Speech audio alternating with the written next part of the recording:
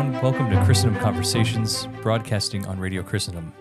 Coming to you from our campus in the beautiful Shenandoah Valley of Virginia. I'm your host, Mark Rohlena, Executive Vice President here at the college. Christendom Conversations strives to bring you the time-tested insights you need to help you live your Catholic life to the fullest.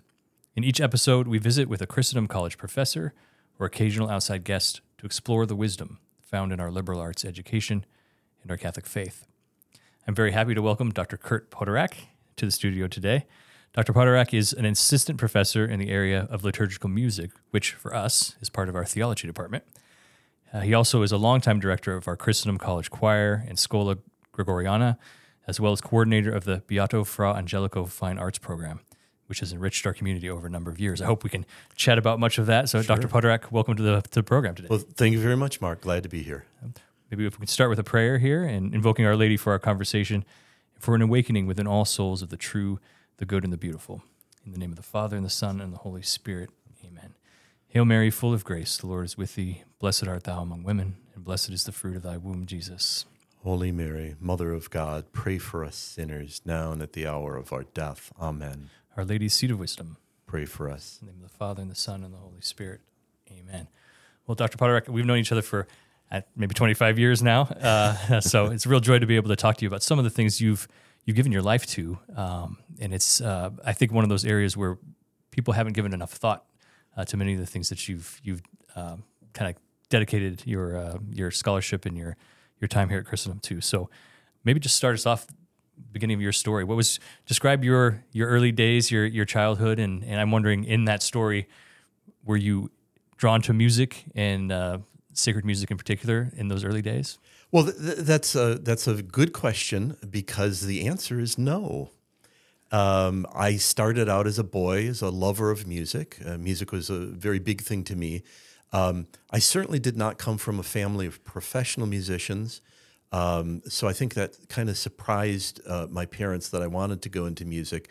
But they were supportive, and I had a very good high school experience, band, concert band, jazz band, marching band. I was in a citywide youth orchestra. You see, I was an instrumental musician. I played trombone. I was going to ask, what was the... Exactly, yeah. But liturgical music was the furthest thing from my mind. Okay. And I decided I wanted to, because I had such a good high school band experience, I decided I wanted to be a high school band director. Okay, interesting.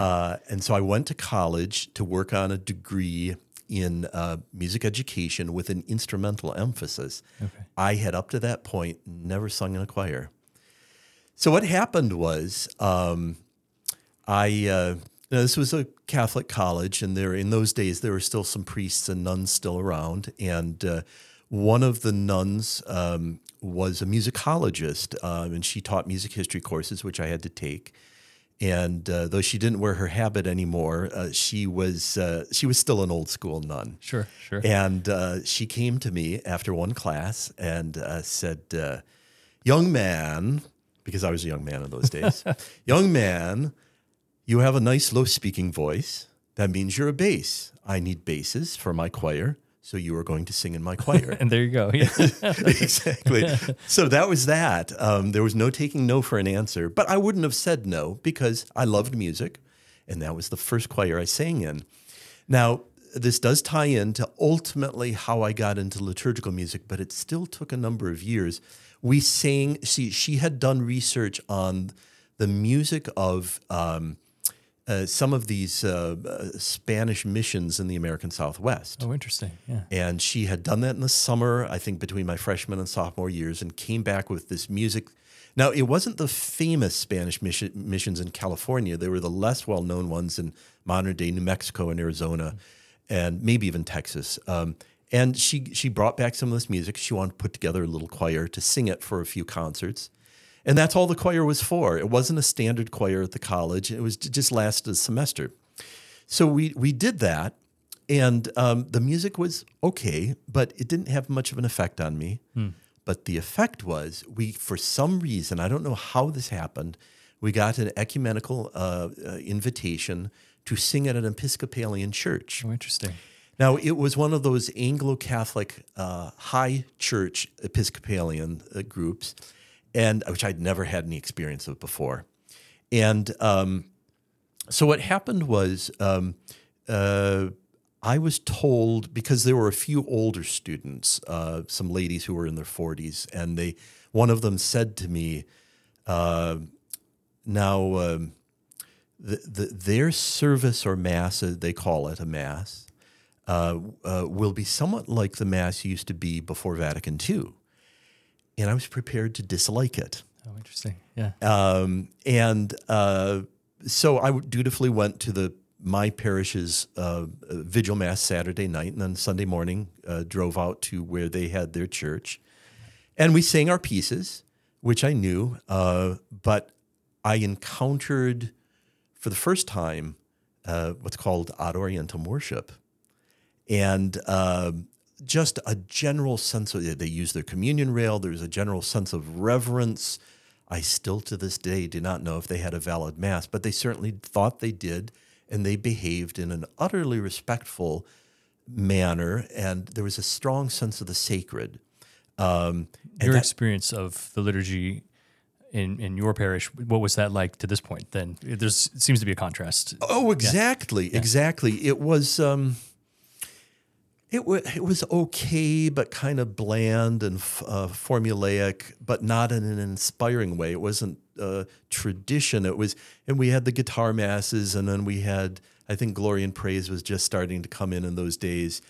And we had a music director who was a former nightclub singer. Oh, wow. But the thing is, like I said, I was into music. I didn't have strong opinions one way or the other. And my experience at this, it was a kind of like an epiphany for me.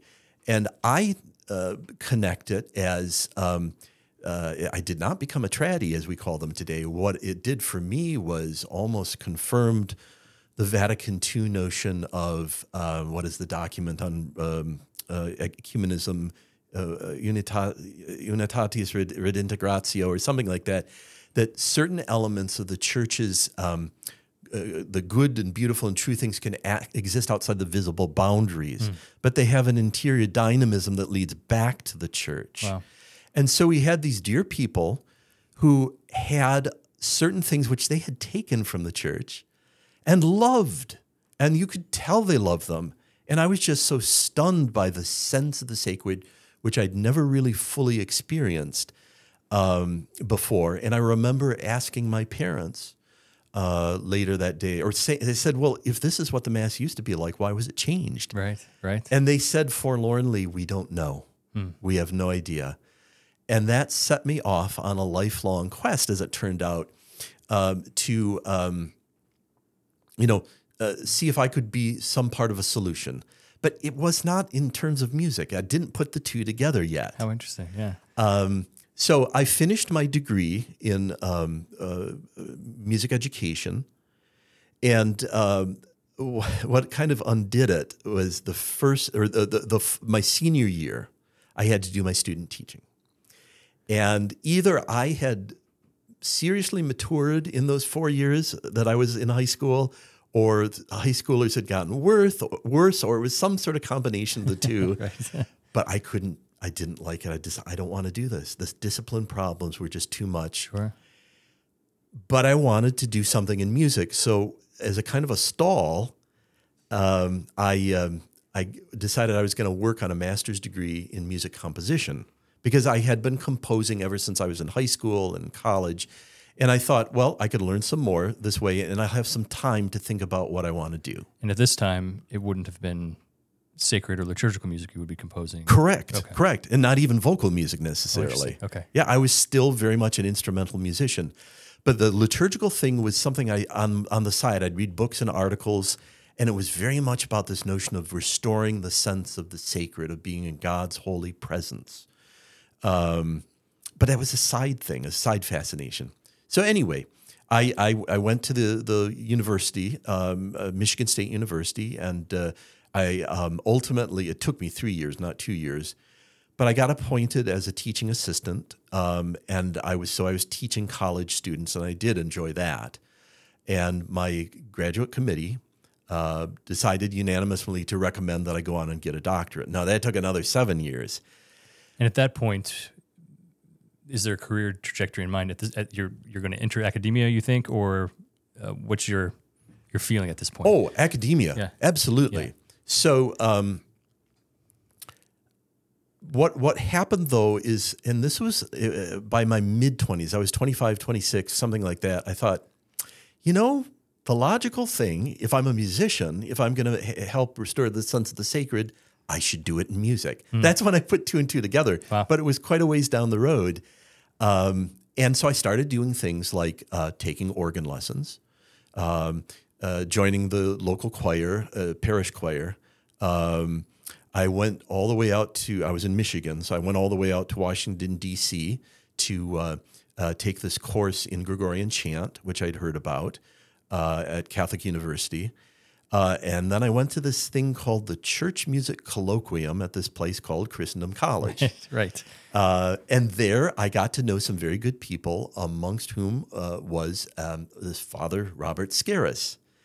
And so I would see him every summer, and I would correspond with him, during the rest of the year. And he was always very good at writing back to you. And this was, even though email was very much around in those days, it was through the U.S. mail that you had to correspond. Sure. And he would type his replies and give me lots of advice. And anyway, it was wonderful. I enjoyed this very much. So by that point, I'm thinking, I want to do something on the side in liturgical music. I was still very much fixated on, I was going to have an academic career teaching music composition, music theory. And on the weekends, maybe in the university town or the college town, there would be some small little parish that needed an organist for one of the masses. That's all it was ever going to be. Well, what happened was, and this went on for a number of years, I was kind of a vagabond adjunct professor driving around the state of Michigan, teaching a class at this institution, then driving to the next one, teaching class there. And then I was on the weekends playing organ at a cathedral, and then Sunday morning at the next town at another church, and then drive to another town and do a late Sunday mass. So I was stringing together all those part-time jobs, but I was not getting anywhere in terms of a full-time job because of all the jobs I applied for in music, academic positions. They all attracted between 100 and 300 other applicants. Wow. It was an absolutely tight market. Sure. I applied for around 50 positions. I was a finalist in 4 of them, but never the finalist. And so I was reaching a point where I was in my mid-30s, and I was getting a little bit frustrated, and there were some other things that went on in my life, which I won't go into, that made me even more frustrated. So I wrote a letter to this very helpful, nice chaplain, Father Scaris, out of exasperation, and I just said, I'm ready to go anywhere. Do you know of any full-time jobs in music, even vaguely related to my background? And I thought that he would write back and say, sorry, Kurt, I don't know of anything, but I'll keep my eyes peeled. Instead, I got this utterly surprising reply. He said, well, Kurt, actually the choir directorship position here at the college is opening up. Why don't you apply for it? Right. So send your resume. Yeah. And well, I'll just say I did, and I got the job. I'll just say the one funny little thing. I was told, I interviewed with Dr. O'Donnell and Robert Rice, who was the academic VP in those days. Right. And he told me, we'll let you know by July 1st at the latest. And so July 1st came and went, heard nothing. And I checked my email 10 p.m. that night and then went to bed pretty sad because I assumed, of course, I didn't get it. And then I checked my email the next day, and I found an email from Robert Rice offering me the job. Yeah. And I looked at the date, and it was dated July 1st, 11:57 p.m. Well, he was true to his word anyway. He was, absolutely. Yes. And so the rest is history, as they say. Yeah, well, and Christendom certainly has benefited by it, and I know as you've taken, we'll talk a little bit about all the different offerings and what you've helped to shape here, because I think it's fair to say at the time you came, the choir was nowhere near as involved or sophisticated maybe as it is now. Now, of course, we have this wonderful new church. I'd love to get your perspective on that. Yeah. But that's, you see the hand of providence in your story. I wonder if we might, before we go too much further, just get your sense on this. And I've got one son. It's kind of something on my mind who, a great music teacher and somebody who just inspired him to just start playing around with instruments, and I've seen him come alive. Good. And I wonder if you could speak a little bit to the importance. There's schools that are always trying to balance the resources, and often a music program is the first to go. Sure. Do you have a word maybe about how important it is that we continue to invest in young musicians and inspire them at that age? I know you didn't end up teaching there, but you certainly felt the impact of that. Sure. Yeah. Well, music is a very important thing. Everyone loves music. Let's be honest about that.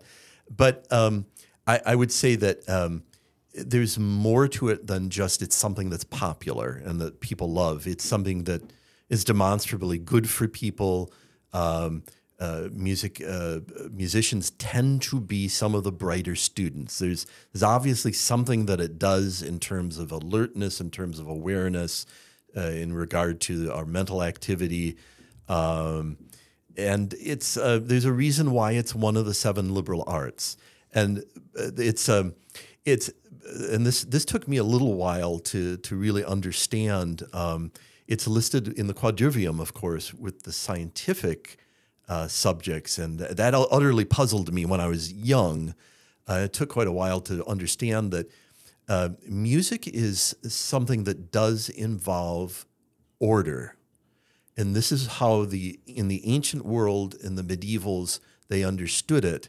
In fact, in the medieval university, they very specifically would say that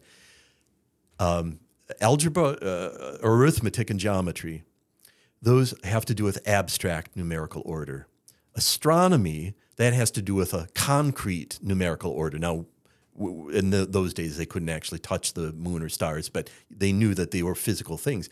Music is kind of the hinge that connects the two.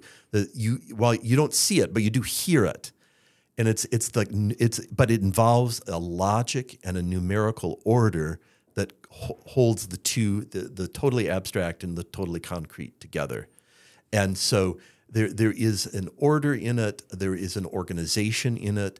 You could tie that into the scholastic Thomas's notion of the beautiful and those 3 qualities having to do with consonantia, or the harmony of the individual parts, the integritas, the fullness of that. And then there's what he calls claritas, or a shining through. Well, music is a sounding through of order. That it gives it a beauty and a sweetness that you don't have in simple math, but it is a shining through, a sounding through of the logical, ordered organization of parts into a whole. And so that's very important in the understanding of music, and that's why music is a very important art. Now, music certainly has something to do with the expression of emotion and things like that. That's what people usually think about. But music is also ordered sound. Yeah. And as a composer, you must have really seen that. Sure. You have to understand that well, the structure of the order, in order to be a good composer, I imagine. Absolutely, yeah. Music is more objective than people think. Now, there's always this problem of people have tastes. They tend to like things, but they don't always like things. There's always some good in it. As to why, in the scholastic sense, there's always some good that people are going to like, but sometimes that good is not in the music itself. Sure. So people have sentimental attachment to things. Alice von Hildebrand wrote a very interesting essay when she was alive. She didn't deal with music specifically, but she said the title was something like, "Why do people like bad art?" Because they attach some other good to it. Like, I'll go back to music. A couple met when they first danced to a particular song. Sure. So that's the good. It's a real good, but it gets attached to something that, let's say, is maybe sentimental or schmaltzy or less than ideal. Right. So that's the good they're focusing on that seems to be closely attached to the thing. But sometimes in the music, you have to learn to be very critical of what you compose, and you learn that by being critical of other music. There can be a much more objective assessment. I'm not saying there won't still be differences of opinion between even educated people, but yes, music is the way it's put together is a much more objective thing than a lot of people think. Sure. And if we have time, I'd love to get into your sense of the loss of melody. I know you've spent some time on that, but yes. This is a great segue in what you just shared. What is sacred music? And you talked about some objective standards. I certainly love to get into it. People are surprised the church actually has something to say about this, and that we ought to pay attention to that. So give us your understanding of that, and maybe draw us in a little bit into the concept so that we have some guardrails for our thoughts. Sure, absolutely. Sacred music, the way the church defines it, is music created for the celebration of divine worship, which has the qualities of holiness and goodness of form. Now, I had already talked about goodness of form, so I don't think I have to rehash that. But let's talk a little bit about the quality of holiness. People might say, well, what is that? How can music be holy? We could get into a discussion about, are there certain specific musical qualities that lend music more towards being considered holy? I think that's a legitimate object of discussion. I'm not going to get into that right now, because I don't want to go beyond what the church actually says. So the church doesn't say, if it has 16th notes, it's not holy. It doesn't get into things like that. But the notion of the holy or the sacred is that which is set aside. And it's not a tautology. It's the way human life works. There's music, or even if it's not music, it's something like I like to take a priest's vestments, the chasuble. The chasuble was not originally a sacred vestment. It was a vestment that Roman men wore. Now, it was dignified. There was nothing dumb or silly about it. It was a very dignified vestment. And so, what are the early Christians going to start with? They're not going to dress up like a Jewish high priest. That would be confusing. Not going to dress up like a pagan priest. That would be confusing. They took the most dignified, respectable thing they could. But secular fashions change over time. So ultimately, the chasuble was just something that, an ordinary man wouldn't have worn anymore. Right. But it remains, and due to its close association with the Mass, it becomes that which is set aside for divine worship. And so I would say it's the same thing with music. And then but someone might ask, well, I like music X, this piece of pop music. Why can't that be set aside? And I'd say it's too late. It's too late. We have been around in Western civilization for 2,000 years, and we have developed certain types of music that have been set aside for that you consider have the quality of sacrality, of holiness. Even something like an instrument. You play a recording of one note or one chord on an organ, ask someone to do word association. They're ultimately going to say something like God, church, sacred, holy, something like that. You have someone strum a chord on a guitar and have them do the word association. I don't think anyone would say church, God, stained glass window sound, or anything like that. So there are certain things that just get set aside over time, irregardless of their intrinsic qualities, which we could talk about, but I'm not going to talk about that for now. They're set aside, and then they have the quality of holiness. So that's the thing that is the most important thing. Now, it should be well made, should have goodness of form, but they have to have sacral references. So I'll just stop there. And if you have any questions or anything you'd like to ask, sure, yeah. It's fascinating. It opens up a lot of avenues. But maybe we can speak to it a little bit in the context of what we do here at Christendom. Some of the things that we really that adorn the liturgy, that are an essential part of how we approach things. Let's just start maybe with Gregorian chant.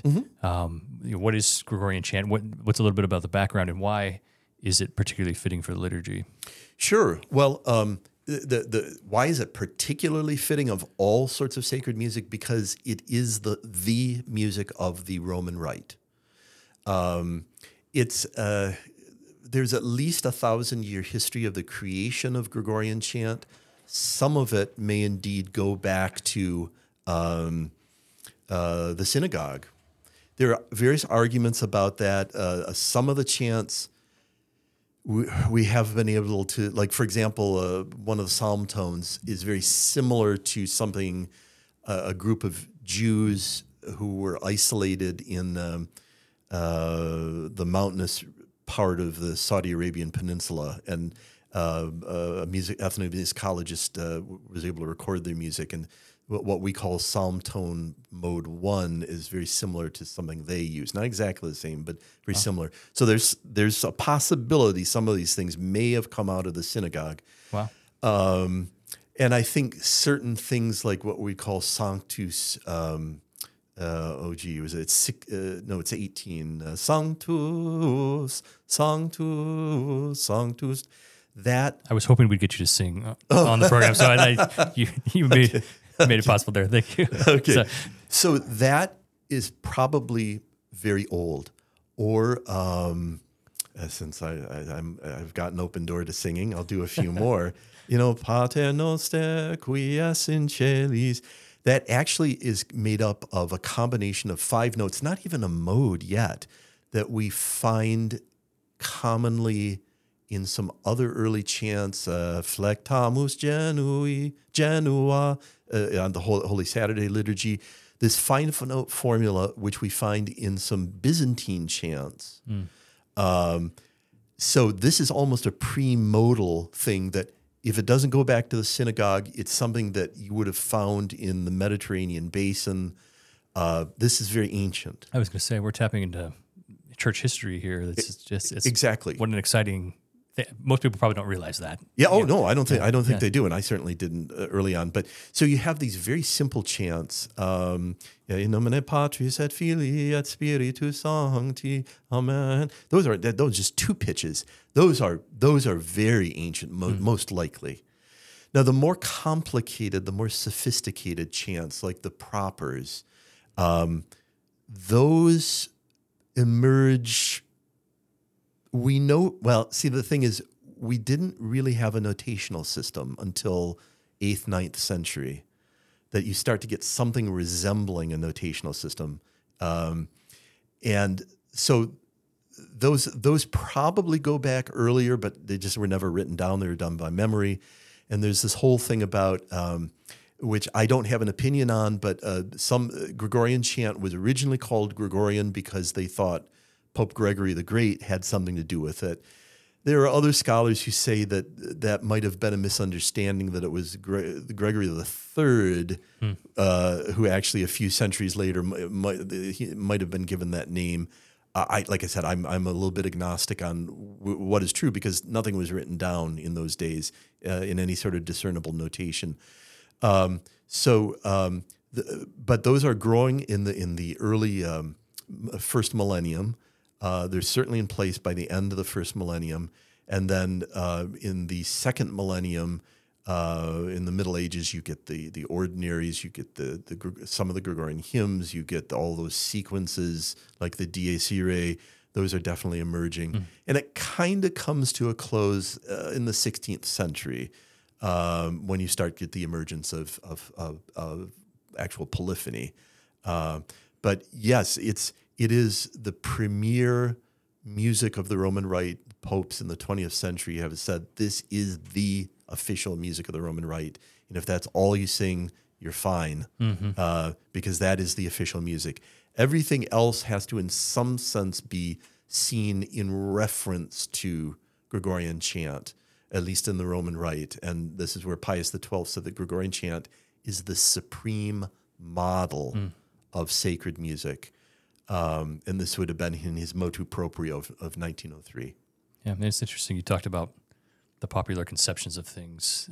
This is another one where if you have a movie of any kind, they probably will to get this sense of, a sacred space or some spiritual moment. Gregorian chant always seems to be the thing that pops up. I don't know if you've noticed that in popular culture.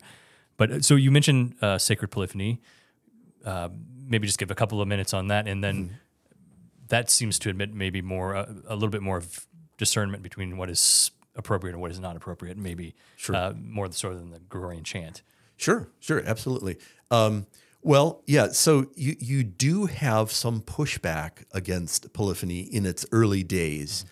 And even as late as the Council of Trent in the 16th century, there was a minority opinion. It was a minority opinion, but the opinion was, let's just get rid of everything except Gregorian chant. Didn't pass muster. There's the church talked about, this is the house of God, so we have to maintain this sense of the holy, but they still kind of left it open to individual bishops to deal with that. Polyphony starts in the Middle Ages, actually the late first millennium. Then you have, in the early second millennium, you have these various schools, Notre Dame, Santiago de Compostela along the pilgrimage routes, where these big cathedrals developed styles of medieval polyphony, which we have been able to discern, I should say, transcribe from some very early rhythmic notation. Like I said, so you do have it occurring in these places with universities. You do have some pushback against it, and you do have the emergence of secular music, which had been around to some degree, but it picks up even more. And then you have composers kind of taking secular polyphony and then transforming it into sacred polyphony. And that makes a lot of churchmen nervous and uncomfortable, and rightly so. But this gets us into another realm of the sacred. Some of these where they took a secular tune and polyphony and transformed it, they did more than just changing the words. They changed the rhythm. They changed other things. And I could still see people at the time being concerned about, but you might recognize the melody.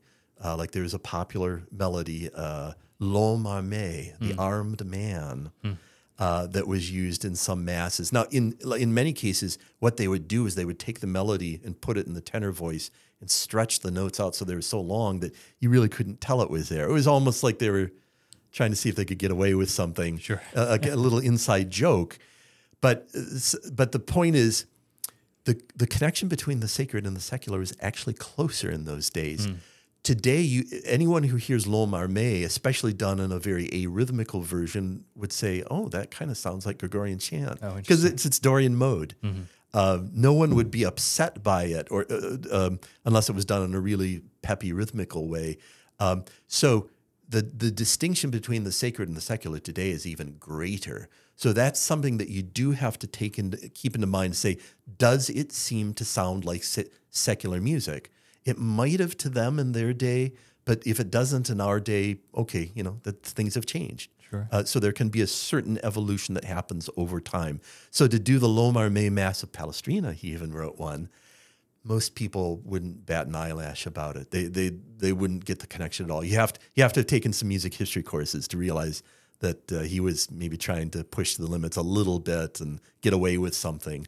But anyway, so that's another aspect of polyphony. But generally speaking, especially today, polyphony is recognized by the vast majority of people as something that sounds sacred, and they wouldn't bat an eyelash at it. Absolutely. Yeah. Well, that's a good point for us to take a quick break for some messages. We'll be right back with Dr. Kurt Poterack on Christendom Conversations.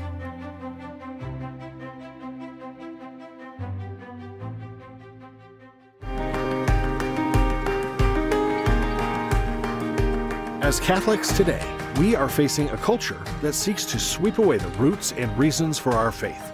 All of us need help upholding our Catholic beliefs. That's why each week, Christendom College's Dr. Timothy O'Donnell opens the riches of Catholic education to all Catholics in his free Principles video series. You can join Dr. O'Donnell for 5 minutes each week and learn from the best thinkers, hear amazing stories from history, and get spiritual tips to strengthen your Catholic faith. Sign up today at principlesforyourweek.com. That's principlesforyourweek.com. And welcome back to Christendom Conversations, where we offer time-tested insights to help you live your Catholic life to the fullest. I'm Mark Rohlena, here with Dr. Kurt Poterack, Assistant Professor and Director of our Music Program at Christendom College. So just maybe one last point, we're getting into some of the background, and I think to be just fascinating, we're really tapping into almost an archaeological sense of music. And you had mentioned when we were just talking on the break about written music and kind of the evolution where that started to find its way into the scene. Maybe if you could give just a moment on that. Sure, absolutely. Yes. Well, Western musical notation is the most sophisticated musical notation on the face of the earth. You do have other cultures, such as in the Orient, where they have a kind of a traditional notation, but it's kind of odd from our standpoint. Like, for example, I was looking at Korean harp notation, and they'll give you the pitch, first in a Korean symbol and then a Chinese symbol.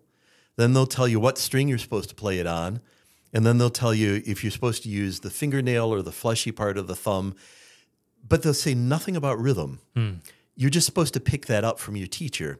So it's a combination of being incredibly specific, but then incredibly general. Whereas we have rhythmic notation in modern Western notation. Well, where does that come from? Well, Gregorian chant really did not indicate rhythm. That's a big debate in the field. Now, there are certain common ways of performing Gregorian chant rhythmically, which I engage in. But if you look at the scholarship, there's this big debate about what was Gregorian rhythm originally like. And people will tend to look at 9th, 10th century manuscripts and say, well, okay, this maybe gives us some sort of idea. And there are all sorts of differing opinions. But anyway, what happens is, by the time you get to the 14th century, you have what most people think of as Gregorian notation. It's the square notes, okay? But the square notes really don't tell you anything about rhythm other than you just assume every note gets about the same rhythmic value, and that's how we do it, and it works. But there was a certain point at which, when they start getting into polyphony, where you have two or more parts singing different things that have to align, so you have to get more specific. How do you get a note to be twice the value of the one count, or 3 times or moreover? And there are a variety of things that start happening, some of which I'll skip, but I'll just say ultimately this notion of having flags, having note heads that are open or filled in, that ultimately, after a few attempts of several centuries by men who usually were either students or professors at medieval universities teaching in the quadrivium, they ultimately come up with a system that looks reasonably like what we have today. Interesting. Okay. Now, it does undergo a certain further development, but it's really in the Middle Ages that picks up precisely because of polyphony, and they want to coordinate different parts that aren't simply all going to sing the same thing. And now, but how did we even get this notion? Because I was telling you about the Korean harp notation. There's no staff at all. Where does the staff come from? The staff comes from this 10th, 11th century monk whose name is Guido. It sounds kind of funny, like he's from New Jersey or something. But right. Guido d'Arezzo, of the village of Arezzo. And he was a Benedictine monk, and he was a kind of an innovator because he had to deal with teaching boys Gregorian chant. And if you dealt with boys and, or children of either sex, but especially boys, they got a lot of energy and a short attention span. Right. And the only thing you could do in those days was teach them to memorize these long chants. But what he finally did was he came up with first just one line to indicate where do is, and then 2 or 3, and he ultimately had 4 lines. and he came up with this system of, before him, there was no do. Actually, do came a little later, but he created the solfeggio system. Do, re, mi, fa, sol, la, ti, do, except it was ut, re, mi, fa, sol, la. And then when you attach that to the pitch, it sounds funny. It sounds like you're creating more work, but actually that helped them to memorize because they had this syllable attached to the pitch. Right. And then he created the notation also. And he created it based upon a hymn to St. John the Baptist, ut queant laxis. So ut was what do was. And so each subphrase began a step higher. Ut queant laxis resonari fibris mira gestorum famuli tuorum solve paluti labireati sancte Ioannis. So he only ut re mi fa sol la. It was C that was added, sancte Ioannis, because they didn't have a J. It was I. That was added later on. And then at some point in the 18th century, I think the French decided ut was ugly and then make it do. Right. But anyway, so he had a big role in the very early part of creating the notation. And then further development happened, I would argue, because of the medieval universities in terms of rhythmic notation. That took 200 or 300 years. But they finally came up with something that's pretty close to what we have today. Wow. Well, we'll leave for another conversation whether we're using Guido's system for good or ill most often now. Maybe give a little sense of your approach to the Christendom choir and the program. You've helped to build here. It's always amazing to see students of varying abilities come in, and just the wonderful thing you're able to achieve with them. And then the dedication of the chapel, I think, was just a marvelous expression of all the work that's gone into training these young people. So what do you look to do with the program? And then, maybe take us through a student who walks in the door as a freshman and as a senior, what are you hoping they are able to achieve? Oh, well, what am I hoping with an incoming freshman? First of all, I'm hoping for a lot of incoming freshman men who will join the choir. That's always a difficult thing. Yeah. Women are certainly more than welcome in the mixed choir. I'm looking for people who love music, who have had some sort of a musical background, and are willing to put up with a lot of hard work.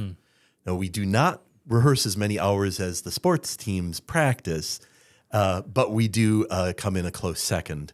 And so this is something that I'm looking for people who are willing to do hard work. Music is one of those things, I think, like sports, that the end result is enjoyable. The means of getting there isn't always quite so enjoyable. Sure. And so you got to be up for some hard work and for setting some time aside, and it will pay off, and it will all fairly quickly. There will be results. Fortunately, there are older students who kind of help the younger ones on the way, but and they have to put up with me yelling at them occasionally. I try not to, but I don't know. Maybe as a parent, it's the same thing. You just hear yourself yelling, and it kind of gets the job done sometimes, but it's not really in the end the best way to do things. But anyway. When you've got this beautiful pipe organ, now donated organ there too, what does that do to enhance the program? And then you have some scholarships that are associated with it as well. Sure. You help administer? Sure. Yeah. Well, we have both choral and vocal scholarships. Vocal and organ scholarships. So the vocal scholarships are in each section. We try to get a section leader or two through the vocal scholarships. But the donor wanted to train Catholic parish organists, and I couldn't agree more with the donor. So the much bigger scholarships are for students who will play organ here, and they'll be trained. As a matter of fact, our principal organist who graduated last year now has a full-time job at a parish.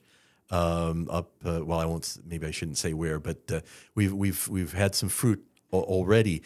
This has been a problem that has been going on 30 years ago when I was I used to be a member of the American Guild of Organists, the Lansing, Michigan chapter, and so I would hobnob with Protestants as well. And they were kind of going through their pre-Vatican II thing that we had already gone through, like a number of decades later, and so they were losing organists because they were losing the number of services in which organ was used.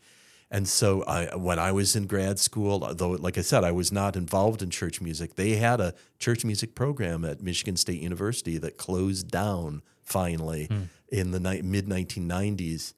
And kind of sad. So there were some, so the donor saw those things. There were good pastors who wanted organ music, but there weren't people who could do it.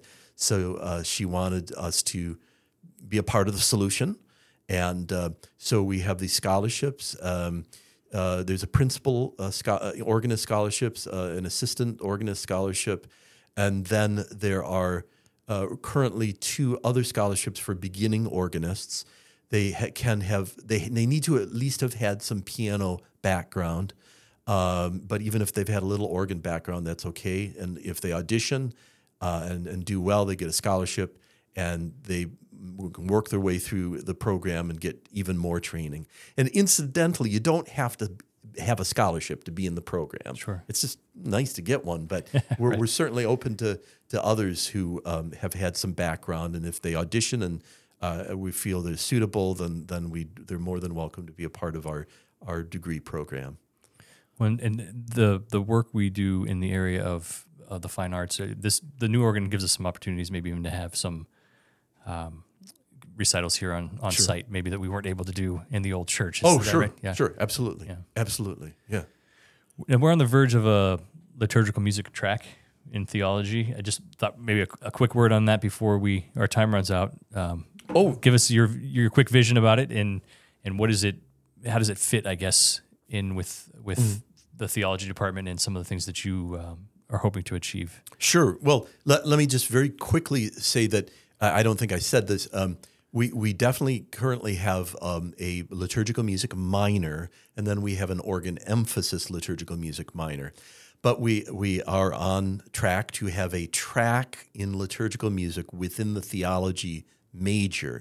Now, so it's clear to the musicians out there in the listening audience, it is going to be the equivalent, I would say, of a Bachelor of Arts degree in music, the track itself. But it is encased within the theology major. So there are some extra courses in theology that you would take, a number of them specifically related to the theology of sacred music and of liturgical worship. So this would be a good way for those of you who both want to be a practicing church musician as well as a theoretician. And I would point to, at least 2 people. One, our former chaplain, whom I had gotten to know very well, Father Robert Scaris, who had he actually got his doctorate in the theology of sacred music at the University of Bonn. So he was both a practitioner and a theoretician. And then also the late Pope Benedict, though he didn't specifically have degrees in music, he did a lot of heavy theology, heavy lifting of theology of sacred music in his writings. So it will give that liberal arts theoretical background, but with, I think, a legitimate, sufficient practical training that could allow such a person to both practice or go on to graduate school and get a further degree or 2 in that. Wonderful. Well, as you mentioned, just around the corner, so please, everyone, stay tuned for that. We definitely will be having some additional information coming out. Unfortunately, Dr. Poterack, we're out of time. I really enjoyed the discussion. I have a whole list of other things here we didn't get to, including ballroom dancing. I want to hear more about that that you have on your profile. So please, I hope you'll be back with us in the future. I'd love to. Just let me know. Sure. Well, we must sign off for today. We want to thank everyone who has tuned in. If you have any questions or comments about today's show, you can email us at radio@christendom.edu. For more information about how Christendom College is helping its students learn the truth, live the faith, and thrive, please visit our website at christendom.edu. We hope you'll join us again very soon as we continue to point towards some of the rich treasures that our faith in a liberal education can offer. You know, it's easy to fall into a rhythm of going through the motions, of looking past or listening past those things that are truly good and beautiful in our midst. But also, we live in an age that can encourage us to trade the expedient for the challenging, preferring cheap imitations for the real and satisfying things of life. But the cost of the human soul is so great when these two realities impact our worship of God. It's worth asking, if we're not already blessed by the beautiful liturgies, what can we encourage and help take root in our parishes? If we seek after what the Church recommends, and do so prayerfully and with charity. St. Augustine wrote, "I feel that our souls are moved to the ardor of piety by the sacred words more piously and powerfully when these words are sung than when they are not sung, and that all the affections of our soul in their variety have modes of their own, in song and chant, by which they are stirred up by an indescribable and secret sympathy." End of quote. In our liturgies and our lives, let us seek to renew our attention to and fostering of the true, the good, and the beautiful, so that we can hear clearly the voice of God in our souls, being filled with the full measure of wonder He means for us to receive at every stage of this earthly pilgrimage. Have a great day, and may God bless you.